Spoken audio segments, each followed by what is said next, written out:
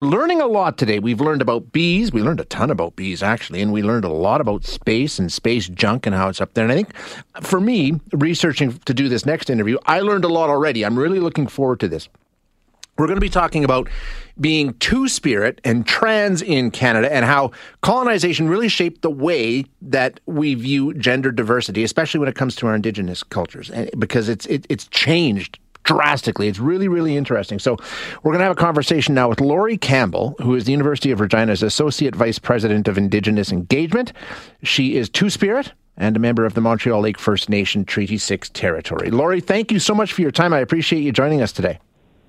Don't say, Shay. Thank you for having me on. It's fascinating. It really is. So let's just start by defining some of the terms so we're all on the same page here. Two-Spirit. Explain what that means. Right. So Two-Spirit is really, it's a contemporary term that was coined in 1990 wherein a bunch of Indigenous queer people got together and came up with a new sort of blanket term. And part of the reason that they needed to come up with a new term was because of the impact of colonization, which took away our languages. And when our languages were gone, we lost the ways in which we identified ourselves and our roles within communities. So we lost the ways of identifying gender diversity. And so this new term was born. So it's a new term, but it's important to point out that it's not a new concept. In fact, that two-spirit understanding has existed in the culture going back a very long time, right? Absolutely. You know, we've seen pictographs on rock that depict, women riding as warriors on horseback. We have stories like Crazy Horse, for example, which, some of you may know. He was a contrarian, and it's believed that he also had a male partner, or even somebody like Geronimo, who was an infamous Apache leader. He had a very trusted aide and warrior who stood alongside him, and it was a woman. And she was known to be one of the most fiercest warriors, as well as a medicine woman. And she had a lifelong domestic partnership with another woman. And so we see many examples throughout history of our existence prior to sort of the erasure of colonialism and trying to erase that from the world. And the interesting part is the way that it's changed, like you say, with colonization. Prior to that, it wasn't thought as being anything all that unusual, certainly not anything negative the way it was viewed in later years. I mean, back then, actually, two-spirit people were viewed with reverence, right?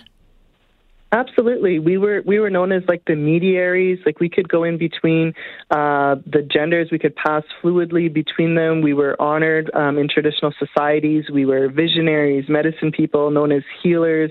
And so it was like an honor to have a two-spirit person within your family. And like I said, you could be going off to fight with the warriors, or you could be, staying in and around the camp and taking on sort of domestic, more female gender types of roles as well. And so there were all of those attributes were available to us. So how did it change with colonization? What happened? How did the stigma get brought into it? Well, I think, like I mentioned about, loss of language sort of prompted us to kind of erase the ways to identify ourselves, but also the Christian influence, right? And so we know that there's a long history within Christianity that has not been accepting of anything other than a gender binary. And so the heavy Christian influence within two Indigenous communities has affected our understanding of ourselves and each other. And this just, still happens today, right? We still have many Indigenous people who are so influenced by Christianity and those beliefs that, they've forgotten. And one of the most beautiful things is, as I spend time talking to elders and old ones, is helping them sort of come around and understand things differently and welcoming, two spirits back into ceremonial circles and back into communities. And it's a really beautiful thing.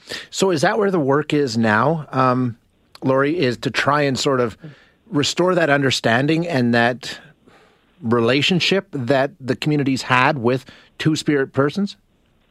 Yeah, absolutely, right. Because, many listeners have probably heard about us, talking about sort of the circle and the full circle. And in order to have our circle full, we need everybody within the circle. And that includes our two-spirit people and the gifts that they bring. And so, for example, when I'm, telling you about me being two-spirit, I'm talking about a part of my identity that honors my ancestors and speaks to my role within the Indigenous and broader communities. And I'd recently been up north and speaking with some older ones about two-spirit youth, and there's so many things, there's so many difficult things in the world today, and there's so many reasons why all of our young people struggle.